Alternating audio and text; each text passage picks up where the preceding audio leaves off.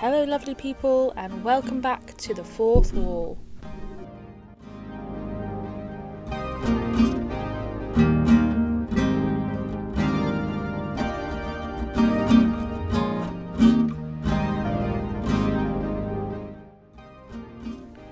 Hey everybody, we've got a fantastic show for you today.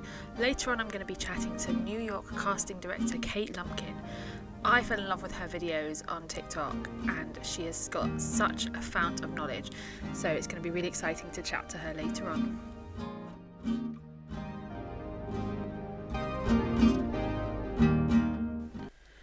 As always, we're going to kick off our show with our discussion point. Don't forget that you can connect with us over on Facebook, Instagram and Twitter.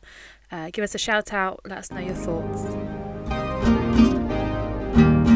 Our discussion point this week is going to be a tad shorter than normal, but still really interesting, I feel. So, following on from a couple of episodes ago where we chatted about some of one of the most haunted theatres in the West End, and I thought it'd be interesting to find some more ghost stories. I don't know about you, but I particularly was interested in the haunted theatres. So I'm going to tell you about two ghost stories this week. The first is a ballerina called Emma Livery, and she's known as the ballerina whose tutu caught fire. Now, that if that doesn't entice you, hold on for the next piece of information. So Emma Livery was the ballet prodigy of the Romantic era. She had ballet pieces composed for her. She had a full-length ballet composed for her and had the title role choreographed especially for her. So she was quite the star of the 1800s. And in 1862, she was rehearsing the title role of Fenella, who was a mime part and was the title role in the opera that she was in. Now, as she was making her second act entrance, she shook out her skirts to compose herself, and her skirts caught fire on a gas light. Now, the accident was avoidable. There was a method of fireproofing costumes that was available in this period, but Livery and most female performers were opposed to it because it discoloured and stiffened fabrics. And of course, if you're a ballerina, you want nice floaty skirts. So she fluffed out her skirts caught fire. In flames, she ran across the stage 3 times before she was caught, and the fire was extinguished with the help of firemen and some of the other dancers. Her burns were more extensive than deep. She clasped the burning fabric to her torso out of modesty. So her face and her chest were undamaged. According to the doctor who was there at the time, her thighs, her waist, her back, her shoulders and her arms were burned, and her stays were burnt on. She tried to pray. Someone who was watching the rehearsal rubbed makeup grease into her wounds in a mistaken belief that it would act as an ointment. Probably not wise. She suffered for months after this, but she still remained opposed to fireproof skirts. She said, "Yes, they are, as you say, less dangerous, but should I ever return to the stage, I would never think of wearing them. They are so ugly." A touch of vanity there, some may say. In 1863, she was moved from her home in Paris, and her wounds reopened and she succumbed to septicemia. She was only 20 years old. Now, that's quite scary.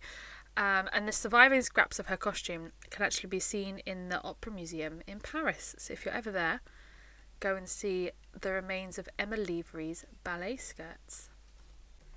So the second story I wanted to tell you, I told you these were short, was France's greatest playwright, Jean-Baptiste Poquelin, better known by his stage name Molière, and he died dramatically.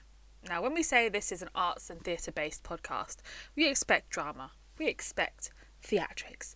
So yes, he died in the most dramatic of fashions. He died on stage performing. Now, Molière had been a long-time sufferer of tuberculosis. This was a condition that was thought to have acquired during a prison stay that he had due to debt. And tuberculosis or not, this didn't stop him from pursuing his artistic endeavours. So this tragic night was set during a royal performance before King Louis XIV. Ironically, the performance was called The Imaginary Invalid, aka The Hypochondriac. It was during this performance that Molière began to cough and gasp uncontrollably until he eventually collapsed and began to hemorrhage. The performance stalled, briefly, and Molière insisted that the show must go on, in true dramatic style. After bravely forging his way through the rest of the play, despite a secondary collapse, he finally made it home. Sadly, hours later, he passed away. He was denied his last rites, unfortunately, which led to a rumour that his soul didn't make it to heaven and that his ghost is still lurking around. On the night of his death, Molière's costume was green, and this set the superstition that green is an unlucky colour to wear on stage. Now, I don't know about you, but I couldn't imagine a more dramatic death. I mean, to be struck down on stage performing a performance called The Hypochondriac, no less. Irony does not speak well of that. So those are our two mini stories for you today. Just a small discussion point to start us off. So, what do you guys think? Do you believe in ghosts? Have you ever seen a theatre ghost? Do you believe the superstitions of wearing certain colours on stage? I know there are lots of superstitions and rumours and rituals that go around theatres, and a lot of actors and performers and people in the theatre definitely believe in these. So let us know your thoughts. Check in with us over on our social media pages and let us know what you think, and if you'd like to hear some more ghost stories.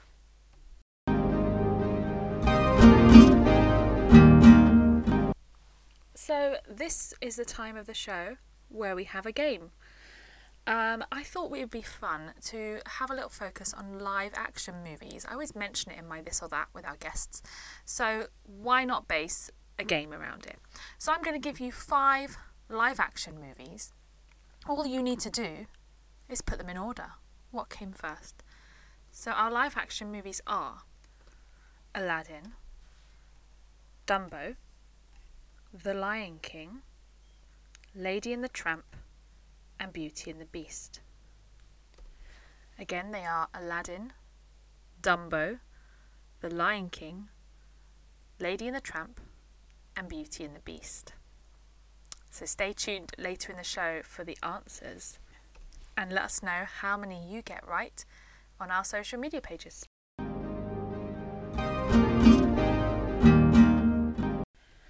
So it is my absolute pleasure to welcome onto the show casting director Kate Lumpkin, who is coming to us all the way from New York, and I am so excited that you are here. Welcome to the show. Yeah, well, thank you for inviting me. I love chatting, so here we are. Yay! Well, we love to chat too, and we're so happy to be chatting to you. So we're going to start off with a game. Yes, I love a game! So our game is called This or That. Okay. So I'm going to give you 2 options, and then you just tell me which option you prefer. Great. So, Netflix or Disney Plus? Oh, that's so hard. My husband is on the team of creators at Disney Plus, so there's like a true loyalty there, like a deep-seated loyalty. But if I'm being honest, Netflix. It's okay. Hey, it's okay. I mean, both. Political answer. Yes. Instagram or TikTok? Oh, if you had asked me this question 4 months ago, I was to do Instagram. Now, straight up TikTok. Yeah. Dogs or cats? These are hard. Cats, because I have one, but God, I love a dog. Yeah. See, I can't choose. I have both, so I can't choose. But I currently have a cat, and Lumpkin is the love of my life. I know. I love it. It's not. But Pumpkin is the love of my life, so I'm gonna say cats just for him. Good. Yeah. Stand by it. Yeah. Live action or original cartoons? Original cartoons. Period. The end. I like someone who knows that's a definite answer. I'm like, Come on. Princesses or villains? Uh, hmm. Oh God. I usually like the princess songs better, but I like the villain arcs better. I like when the princess turns out to be the villain or when the villain turns out to be the princess. That's the most delicious. Nice. Holiday at home or abroad? Abroad, abroad, abroad, abroad, abroad. Hot or cold? Hot. Except for my coffee, which is always iced. Definitely. Night or day? Night or day, is that what you said? Hmm. Night. West End or Broadway? Oh, that's not fair. Um, oh, oh, Broadway, I guess. It's all right. Gotta go where your home. So. I mean, honestly, the National Theater is the real answer for me. I mean, yeah. National Theater is the real answer for me. But if I have to choose between Broadway and West End, I choose Broadway. Fair enough. Especially because everything from the West End transfers to Broadway anyways. So we get it at some point. Yeah, yeah. Live recordings or studio cast recordings? Hmm. Well, bootlegs are bad, so I'm going to say studio cast recordings. Live. I meant live in a sense that it's been recorded live legally. I see, I see. Oh, you know what I do? I love an original Broadway cast recording that has chosen to do it live. I think there's some really, that is very cool. I agree. hmm hmm Old or new musicals? When is what defines old? Because Depends. for me, old is like a long time ago. If we were to talk to some folks, they'd be like, "Well, musicals from the '90s are old," and I'm like, are they? I'm talking a long time ago, like the classic. Golden age versus Yeah, contemporary, yeah. contemporary. Dresses or leggings? Dresses, period. Always a dress. Night out or night in? Mm, night out. Oh, awesome. Ah, cool. That was fun. I love that game because it's very telling. It's for kind of, people are either they're really definite on their answers or they're like, I can't choose. I mean, it was the dogs and cats for me. I'm like, how dare you? How dare you make me choose between cute, cuddly creatures? Listen, pants or dresses, no definitive. Cats or dogs, nothing. I don't know how to answer that. No, I agree. I think that has been one. I think that's been the hardest question for people to answer is the dogs or cats one. It's just hard. It's very hard. I appreciate Yeah. it though. I appreciate a little mental gymnastics, you Yeah. know? So one question we're asking everybody is, what's making you happy at the moment? Oof. The honest answer to that, unfortunately, is like very little. I'm really struggling. My mental health is really poor right now, and I'm doing everything I can to try to make that better. I am talking to folks and medication and like all the things. But let's see. Some things that are making me happy. My partner makes me very happy. Nachos make me very happy. The sun is kind of coming out here. It depends on the day, but sometimes we have some sunshine, and that's really nice. I don't know what's going on in England right now. No sun. You're like absolutely no sunshine. Great. I mean, a little. Yeah, it's few and far between here, but when it comes out, I'm like glued to the window, and I'm like, that makes me happy. I got some new roller skates, and I'm trying to learn how to roller skate. That is harder than I thought, but making me happy. And I think the kind of light at the end of the tunnel and some of the conversations that are happening in the theater industry about coming back and what that's going to look like, that's starting to make me happy too, I think. Aw. Have you guys got a date yet for like things starting back up? It's not really working like that here. No. You all have been, I'm so envious of the processes that y'all have been trying at least and working on in the UK, and that you have leadership that is being really vocal and forward about what they're trying and what's working and what's not working. And, and some things really didn't work. Okay. But there has been an effort in the UK in a way that we haven't really seen here in the same kind of strategic and forward presenting, like, here's what we're trying. Mm. So no, there's not really like an official date of like, okay, this is when we're going to come back. Or if there is, our leadership certainly has not informed us of said date. But there are a lot of like whispers and conversations happening behind the scenes, and especially as our vaccination processes are rolling out. There were some guidelines recently released by the Actors Equity Association that kind of lay out their expectations of shows in a post-vaccine kind of world. But no, I wish there was a date where I could be like, yes, the magical day, July 17th, we're all coming back.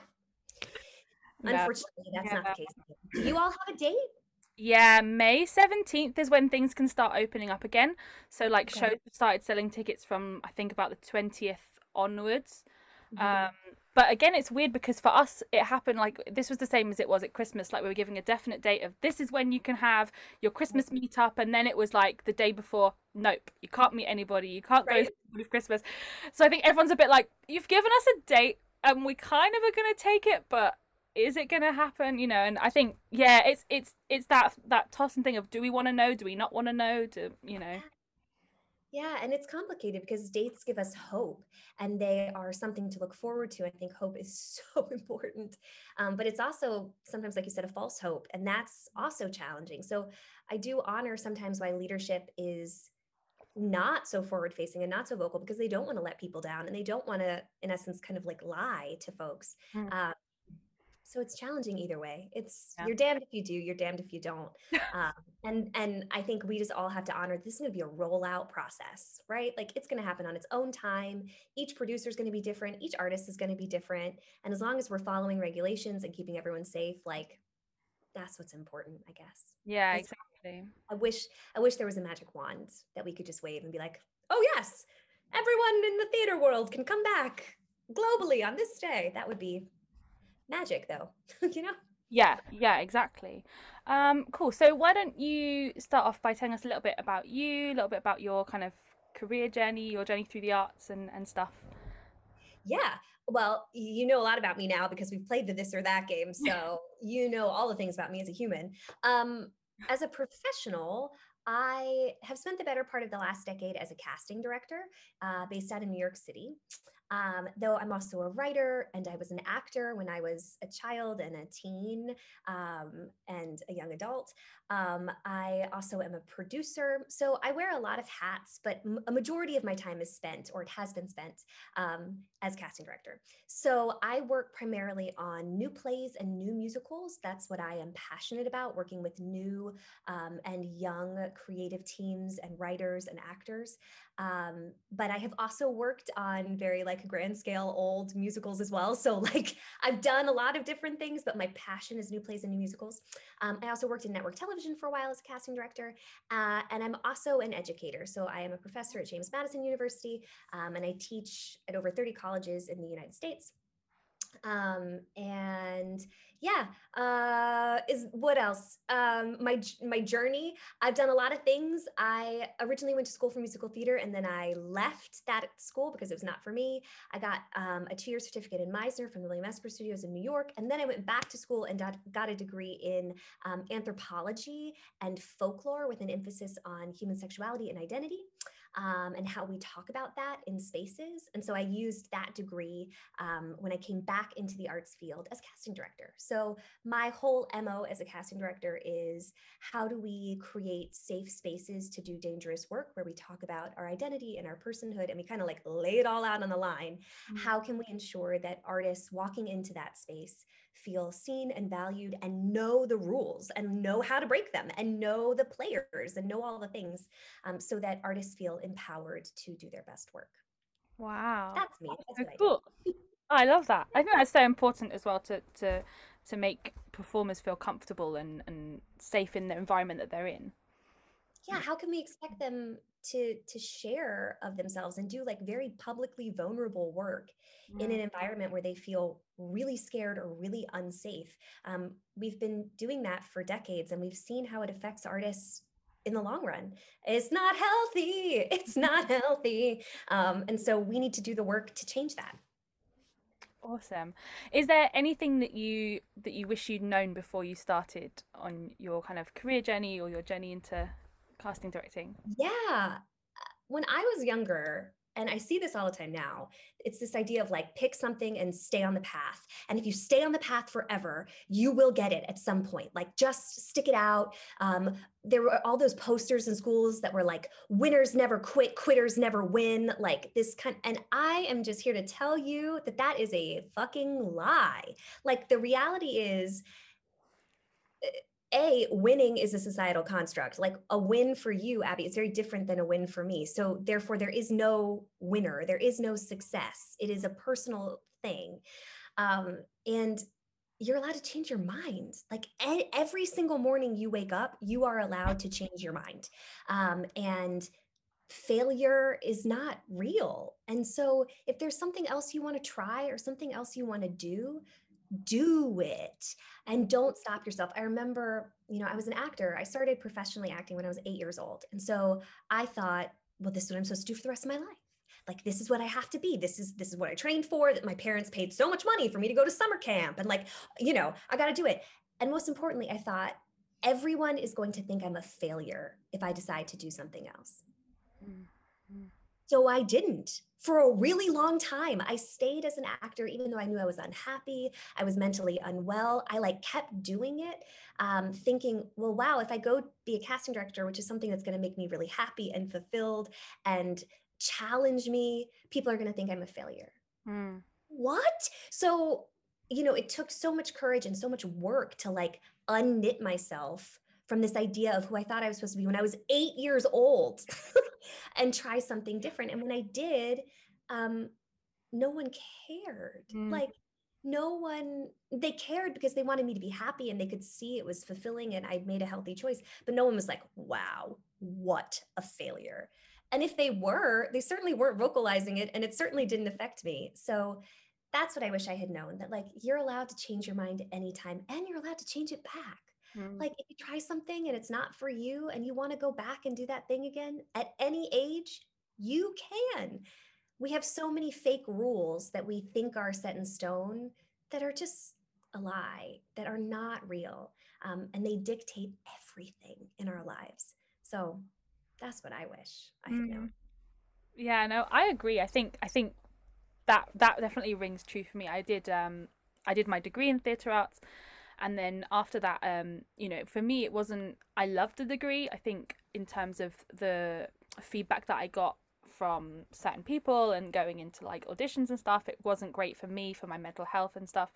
And I think I then took a year out and then I did my teaching degree, and I love it. I love teaching. I wouldn't go back for the world. But then I still, I've in the last couple of years, I've refound that love that I had Yeah. for theatre. And I was like, and I did a hybrid theatre performance just before Christmas, and we aired it just after Christmas. And I was like, oh my gosh, like I'm missing that part. Like this was such a, like, it wasn't a huge show. It wasn't, it didn't have thousands of views, but it was, it was something to do and to get that creative side of me out.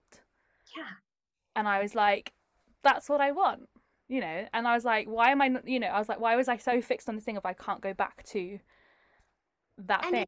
it's seamless, right? The other thing is, being an actor and having that training informs how you are a teacher. I'm sure it's what makes you such a beautiful teacher, such a wonderful teacher. And then the lessons that you've learned as a teacher, I'm sure also informs the way that you approached yourself as an actor, right? So it's not a either or, it's a how can we be multiple things and be whole creatures who experience different facets of what they love, and then how do those things inform the way we do everything else. Like, I'm sure you were a better actor when you went back to do your project at Christmas than you had been before, because you have learned stuff through the kids that you work with, the parents that you've had to navigate. I'm sure that taught you some things.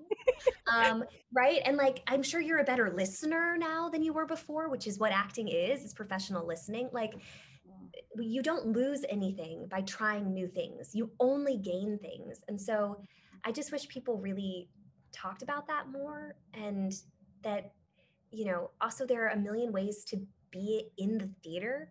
And if being an actor professionally is not what you want to do, but being an actor fills your spirit, you are no less of an actor if you're doing a community theater production or a regional production, or hell, you're making a musical in your backyard. Like the the reason to be an actor is because it fills your soul.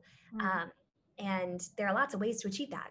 So yes, yes, go back, Abby. You better do the work. You better. It's Yeah. important, and it'll Yeah. make you a better teacher for your kids. Absolutely. And I think for me there was always that element of, I was like, oh, I'm working with little kids, I can use parts of my degree, but I never realized how much I would use, like even in like doing an assembly, or I run the choir at my school and doing things like Mhm. that. And I was like, all these little parts, and I was like, there's little bits that I'm getting from that, and I'm able to apply to both the musical side of me and the teacher side of me. And yeah. Yeah. Yeah. And that's Mm. the same for any career. If someone has training in theater and they decide they want to become a doctor, I guarantee you their bedside manner is better than most doctors because they know how to communicate. So, I mean, I always make this joke in the States. Ronald Reagan, uh, I don't particularly like his politics, but he was a Hollywood actor and he used those skills to become the president of the United States, right? Like, not my favorite politician by any means ever, but it just is proof that what it takes to become a professional actor, those skills are really transferable, and useful in so many other places as well. So why not? If you need a change, like I give you permission to release from the idea of who you thought you needed to be at 8 years old. And Yeah. you are allowed to change your life every day. Ah, I love that. In the last kind of year since COVID hit and everything kind of changed, how has the casting side of things changed for you, kind of in terms of your perspective on it? How has it changed for performers? Gosh, I mean, everything, Yeah. right? So I mean, before COVID happened, so March of last year, I had like, I don't even remember, like 14 projects lined up that I was ready to work on for the rest, for the next couple of months after that. And like immediately, March 12th of last year, done. They were all gone. And to be perfectly honest with you, the casting work that I've been doing this year has been all like offer only Zoom 29-hour readings, right? Like that's kind of what has been happening. So my casting work has been like in the traditional sense has been really limited. But what I think has really happened this year is, you know, conversations and revolution in the street. And so conversations about race and identity and white supremacy and, all of these kind of systemic inequities that are super present in every facet of our industry. These conversations, I think, are leading to a lot of change in the way that auditions will take place moving forward when we start to like come back into spaces. It's really, I always say, I was talking to my agent this morning and I was like, I'm so fucking irate because all I want to do is like get in the room and start making these changes. But like we can't. So we're just like sitting here, like, waiting, for something to happen. But it will. So, I mean, I think, people have been really vocal about what they need in the audition room. And so I think people are taking note and trying to make new systems to ensure that people are treated like people, that artists coming into that space have agency and they know their rights and they know what, they expect of us sitting at that table. The other thing that I think we've seen is just like the rise of the self tape. Self tapes, I think, have been such a bane of so many actors' existence for such a long time, but now people are getting really great at it and they're proving really useful. And casting directors are finding great new systems for watching them and taking notes on them. And finally, producers are actually watching tapes. I cannot tell you, Abby, I have spent like 5 years trying to get theatrical producers to watch self tapes. And the pushback, my love, has been like, I will not do it. I can't learn anything from a self tape.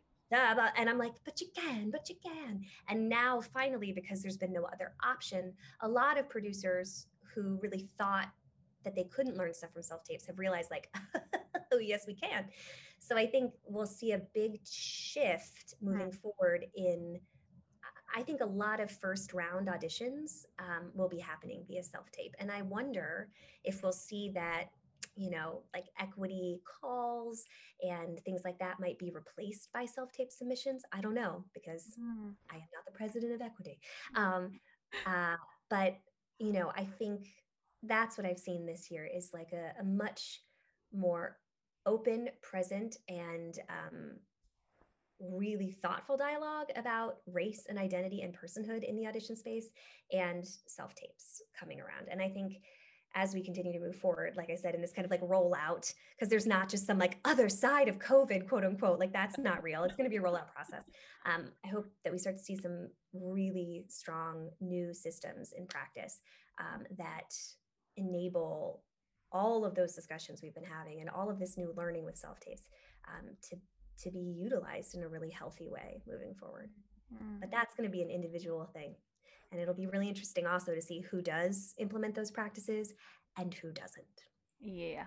Mm. Yeah. Yeah. Do you think it's been harder for I guess for both sides of the thing? Because I guess when you go into an audition in person, you get a feel of the person, you kind of get a connection from Yeah. meeting someone face to face.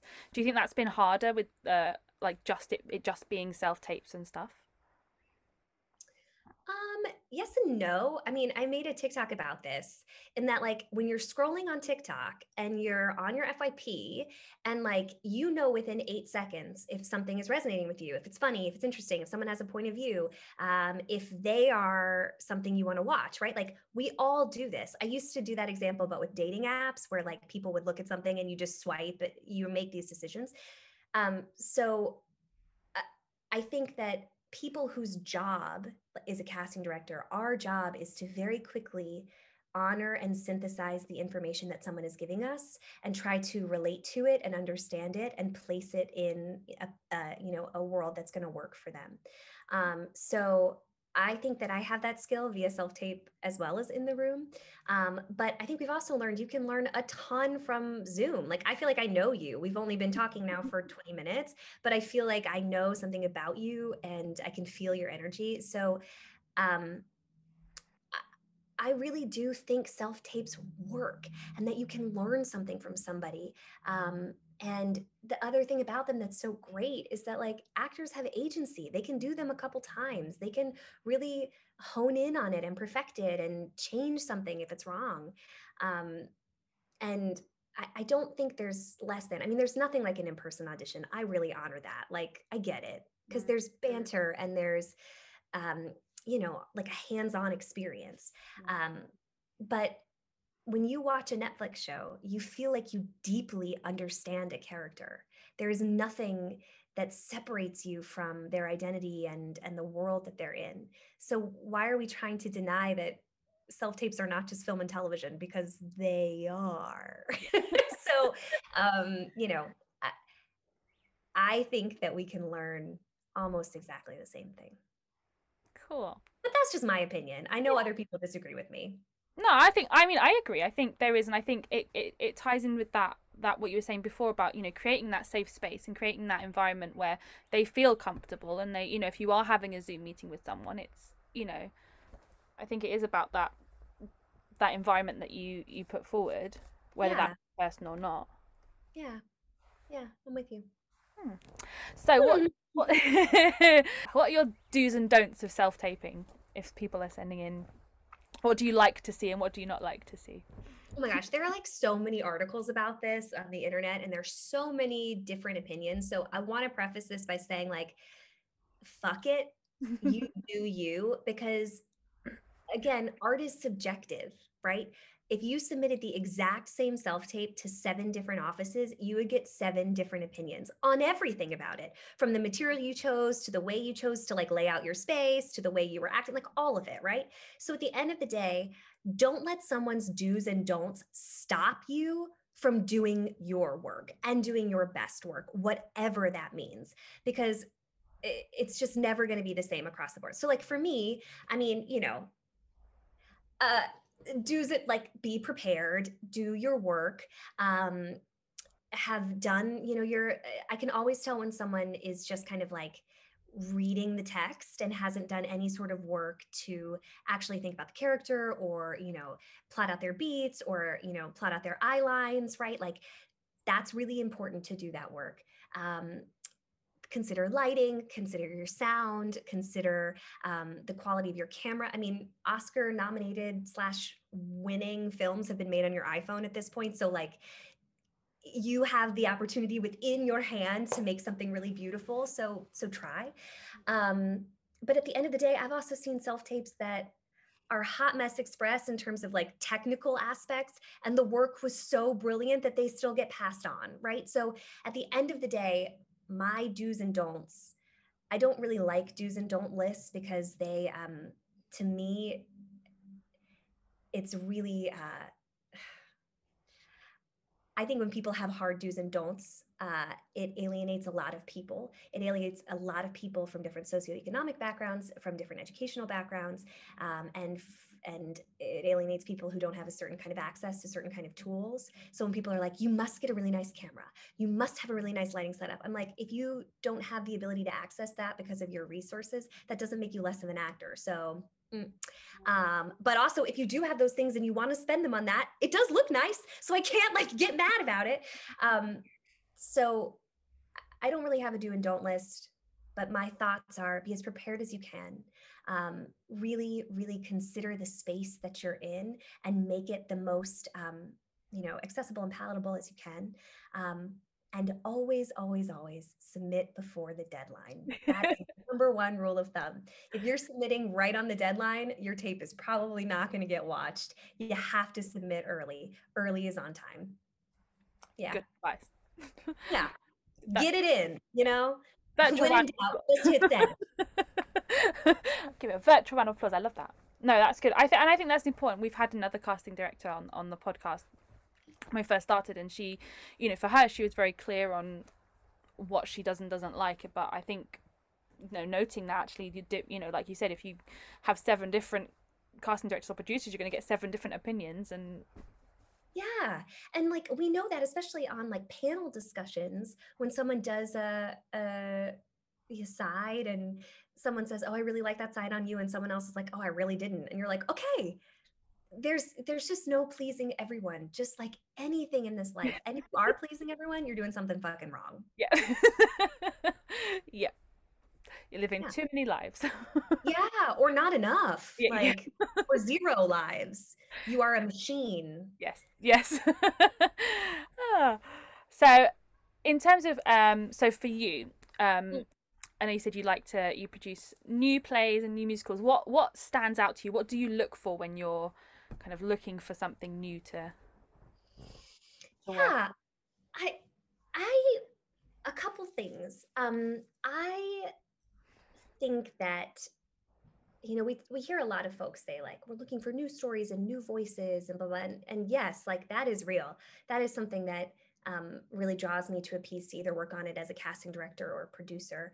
Um, but what that really boils down to is like point of view. What are you trying to say, and how are what you are saying? How is it being expressed in a new way? And that's what's always so exciting to me is when someone has a really, really, really clear visual vision of what the product looks like, what the world looks like. When you hear music in a style that you've just like never really heard storytelling happening before, when you see text on a page and you go, "I've never met that person before," like that really excites me. When I read a play and I'm like, "Oh, I know this person," I kind of get bored, because that to me says we've either seen this play or this story has been produced a whole lot, or I can have tea with that person. I'm very interested in learning about someone new's life. So that's what's really drawn to me. And I'm also really drawn to things that are kind of wacky, things that are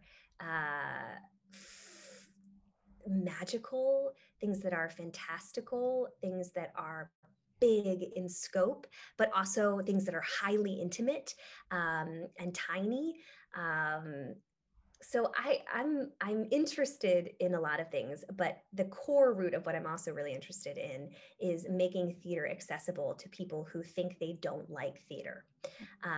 And so I'm also very interested in immersive experiences, and highly theatricalized immersive experiences, and finding ways to bring those to audiences that introduce people who think that theater is boring into brand new worlds where they feel like they're a part of it.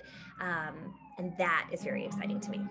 No, I'm the same. Like I love when I did my theatre degree, I found a love for. I think I went into it very like musical theatre is what I want to do, and I found a love for plays when I did my theatre degree, and we did a lot of them, a lot of kind of different styles, and it was the one thing that it was stuff that I hadn't heard of and hadn't come across before, and you put your all into it.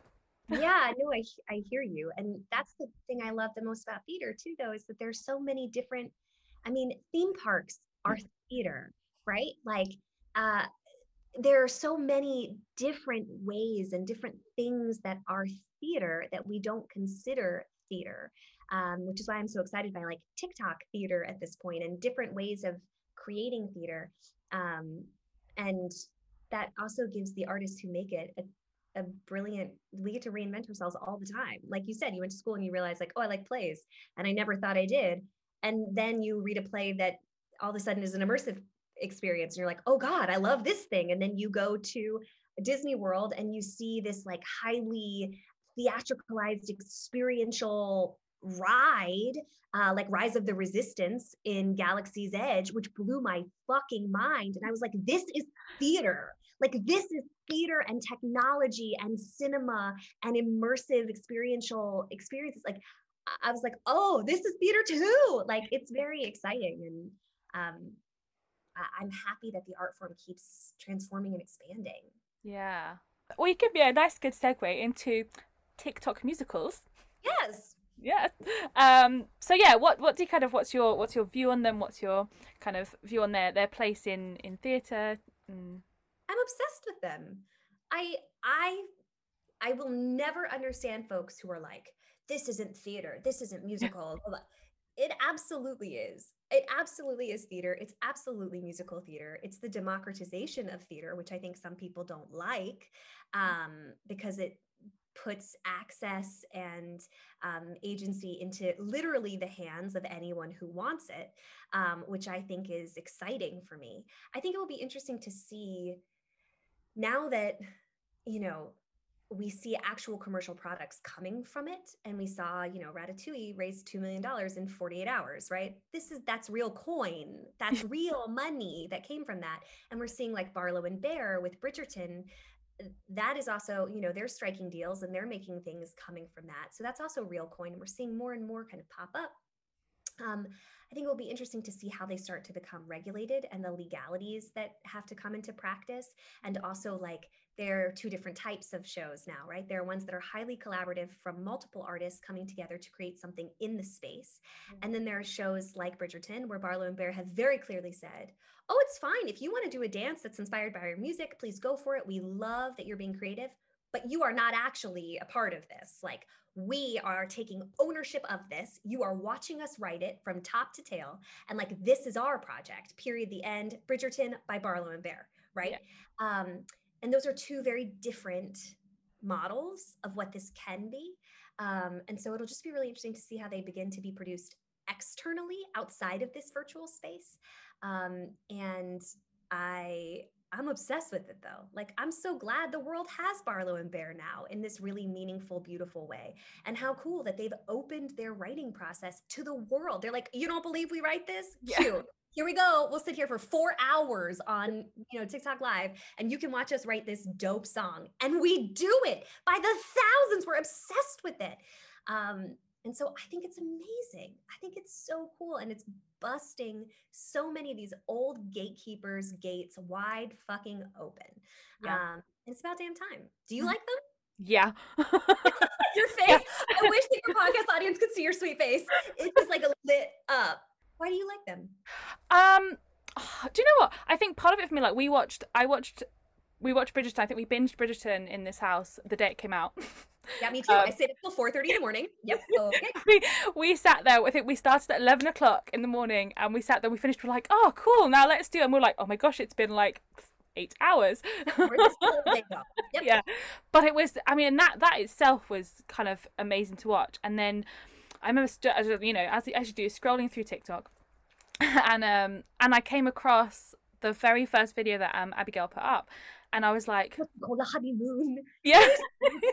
I know. And I was like, this is cool. And then you kind of, you follow a little bit and you see people singing it. And then when they opened up like the Instagram lives and the TikTok lives, and to see that process, and it was incredible. I talked about it a little bit on one of my previous podcasts, but I mean, it just I don't know, it just something about it captivated me. Like I've always been interested in the writing side of things, and it's something that I wish I could, do as easily as that.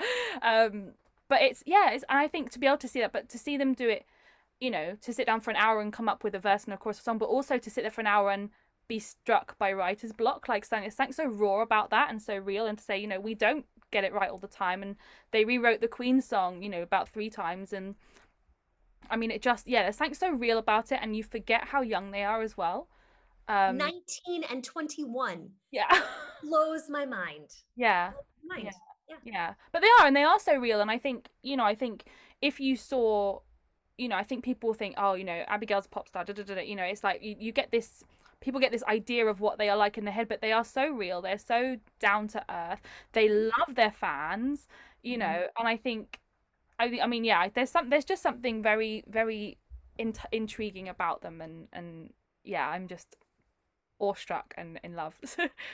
Yeah.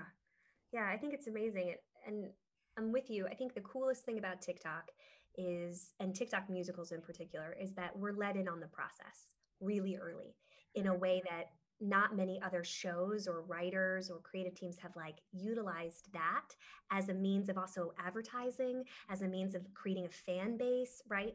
There were some shows, Beetlejuice was doing a really great job of this before COVID. They were using social media in a way that felt really inclusive of their fan base. But not many other shows have been doing that. And so it'll be also really interesting to see like, are, Justin and Benj, sorry, Pisek and Paul gonna like sit down and start opening up their writers' room? Like, will they start doing something like that? Will we see other folks do this? Who knows? Mm. Um, but it'd be really cool. And I think people would tune in. Yeah, I think so. One thing that I had a conversation with someone a while ago is the thing about, I know that TikTok, there's, TikTok shadow bans people a lot, and you kind of, for me, I was like struck by, what if there are more musical ideas out there that we're just not seeing because either There they don't. are. There's so Yeah. many. And you Yeah. think, you either don't see them because they don't have a big enough following, or people don't comment on them, or they don't have the right hashtags or whatever, or they've been shadow banned, and you just think, "Wow, what are we missing? Like, this is such a good platform for people to do that, because it is so inclusive in a way, and it is so come as you are, and just Mhm. stick up a 60-second video." Yeah. Who Well, knows? Who yeah. knows? But also, like, every day there's something new that we discover, and a new person and a new thing. It's like roulette, right? It's like literally roulette, and you just never know where the ball is going to land day to day. Yeah, I know. Yeah. Yeah, I know, when the Queen's Gambit has only just been talked about in the Queen's Gambit musical, has just been talked about in, like, what's on stage and stuff, but I remember seeing videos for it like not long after the Bridgerton Katie musical started being Oxman. It was written. Katie Oxman who did it Yeah. on TikTok. Yeah, she Yeah. posted like, "What if Queen's Gambit was a musical?" And she wrote a song. Oh yeah, absolutely, 100%. Yeah, yeah, and that's only just, blown up now, and so it's like, yeah, I'm excited for it. I think there's definitely a place for it in today's society, I guess. So yeah, I'm Yeah, excited for it. absolutely. Me too. I love it. So one thing that we've talked about on the podcast is this, and I know that it's something that you've talked about on TikTok as well, is this thing of like types and typecasting, and we had someone on the other week who was talking about the disconnect between musical theatre and plus size performers, and I think, that's something that is really prevalent. So what's your kind of take on typecasting and types and Oh yeah, I mean, I talk about this everywhere. This is like the hill I'll die on. I'm happy to die on this hill. Like, I'm ready. I got my cemetery plot on this hill. Like, I'm ready. And I'll say the soundbite I always say, which is, type and typing is an antiquated notion.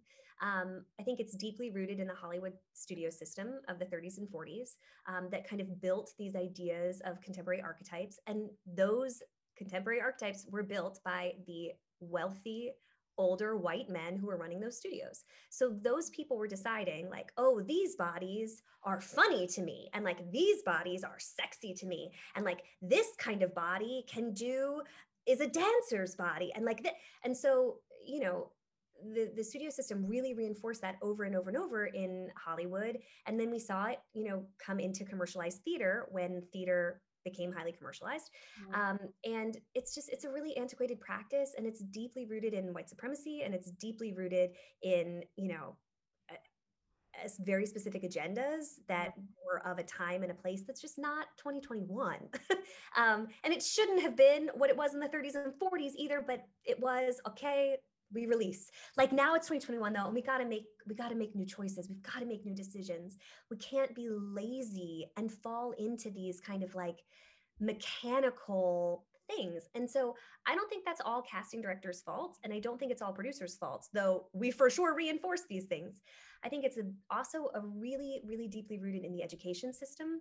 Especially, I can only speak for schools in America because those are the ones that I work at, but I see you nodding your head, so I'm assuming it's also probably happening in the UK. But there are these type is being taught in our BFA Yeah. and BA programs all over this country and being reinforced in young people's minds that Mm. like you have to know who you are at 17, that your body dictates what you are and are not allowed to do, and that you have to pick material based on your look. And when you're reinforcing that in someone in their educational environment, and then you're sending them off into the professional world, people are showing up thinking that they're doing our job, casting directors' jobs for us, and Yeah. reinforcing those types over and over and over again. And it gives casting directors very little to be able to break that habit as well. So it's coming from both sides, and it's a problem. So we need to break it down in the educational sphere, and we need to stop teaching type. We need to start figuring out who are people, what's going on below their skin, what's going on inside, what is their through line and their point of view, what moments have shaped their lives that affect the way that they sing or speak text, Mm. what do they stand for, how do they express those things. Okay, once we figure that out about people, then we say, what do you want to sing?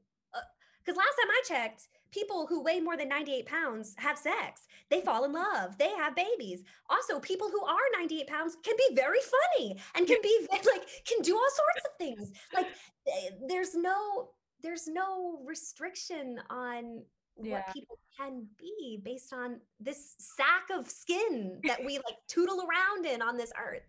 So for me, I think we need to stop teaching it in educational systems, and that will severely help the problem and also create generations of people who are much more mentally well and physically well when they come to their respective cities to be performers. And then also we need to be really conscious in the audition room about biases, about our unconscious biases, about things that have been ingrained, and we have to be really, really, really diligent about breaking those biases and breaking those patterns, and also reminding other folks who aren't nearly as aware, like, hey, doesn't say on the page that this person is any sort of, like, it doesn't say that this person is a 20-year-old Latinx female identifying person who weighs 120 pounds, and that's specific for the script, right? Yeah. Like, if that's not the case, then we can be looking at anybody and anybody. And that's exciting. And default shouldn't be white skinny. Yeah. And it has been for a very long time.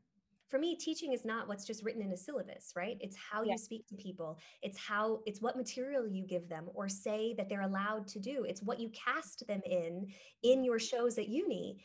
That is all teaching. That is all reinforcement of patterns and ideologies and systems.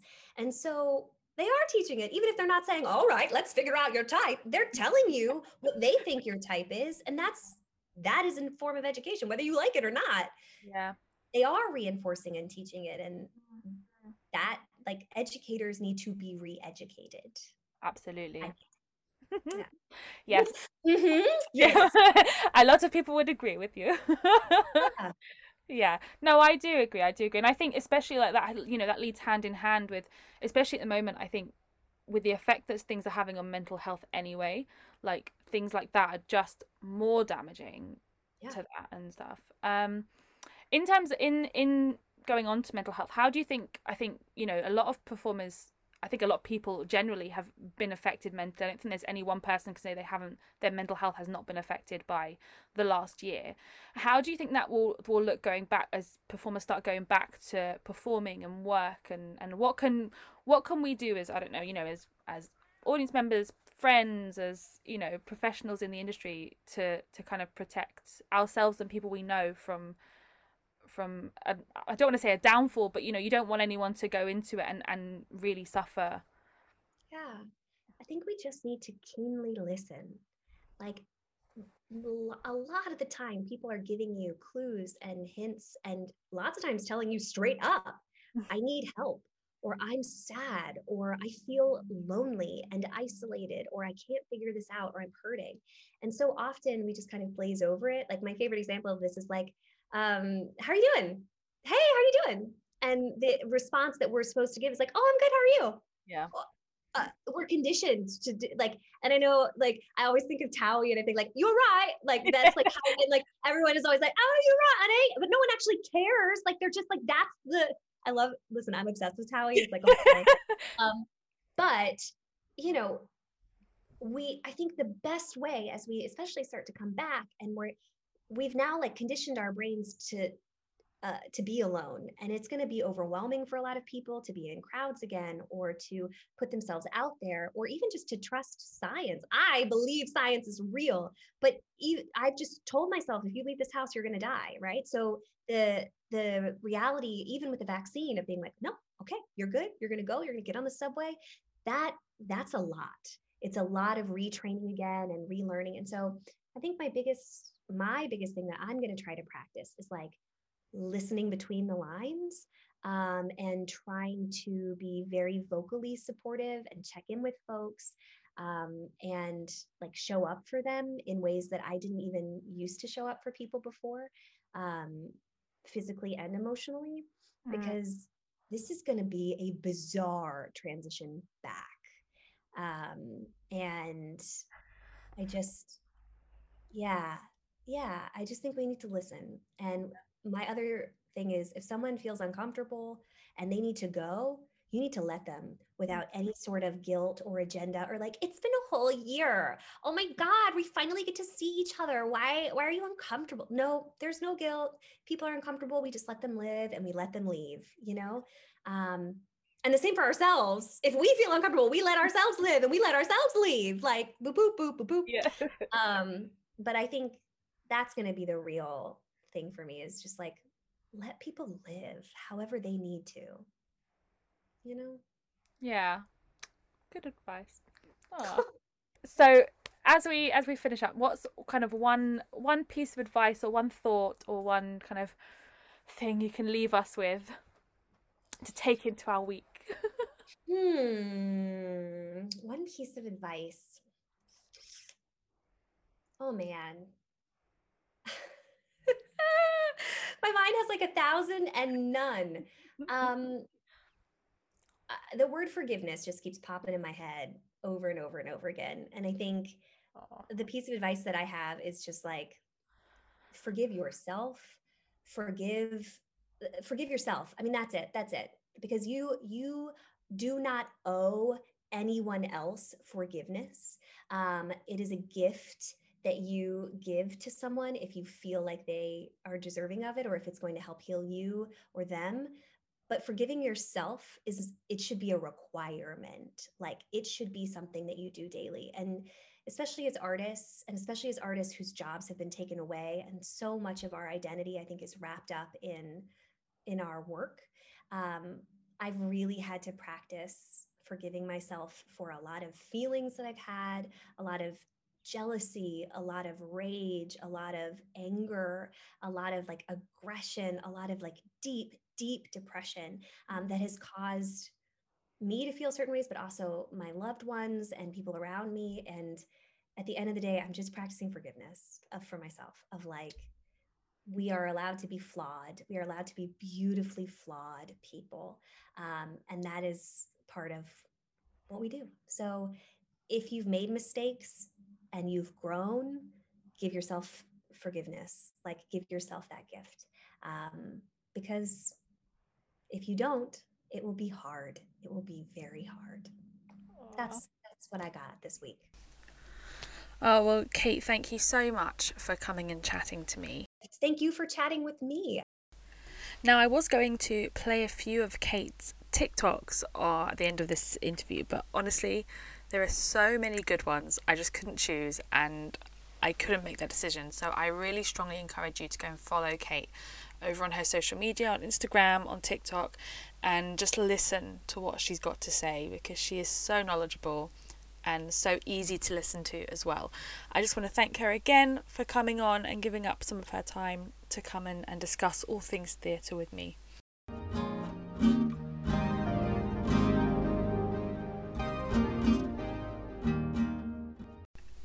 So it's now time for the results of our game. So I gave you 5 live action movies and all you had to do was put them in order of their release date. So I can tell you that 4 out of 5 of them were released in 2019. So we're going by the month.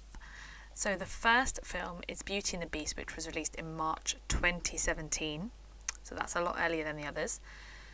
The next film was Dumbo, which was released in March 2019. Aladdin was May 2019. The Lion King was July 2019. And the last one was Lady and the Tramp, which was released in November 2019. So let us know how many you got right over on our social media pages.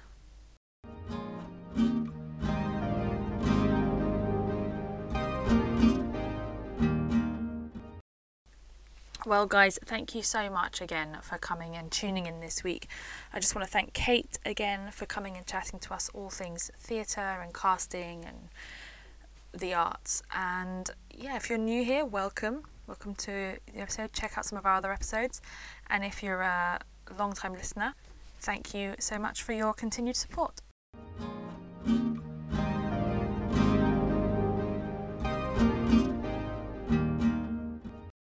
So guys, make sure you tune in next week. I'm going to be chatting to Cher Ann, who founded Creative Voices, which I talked about a little bit in one of my first episodes with Millicent Blair. And honestly, it's such a great incentive, it's such a great program, and yeah, we have a really good chat. So make sure you tune in next week for that. Don't forget, we have got a giveaway happening over on our Instagram page, so make sure you're following us over there and follow all the instructions to win a £10 theatre token.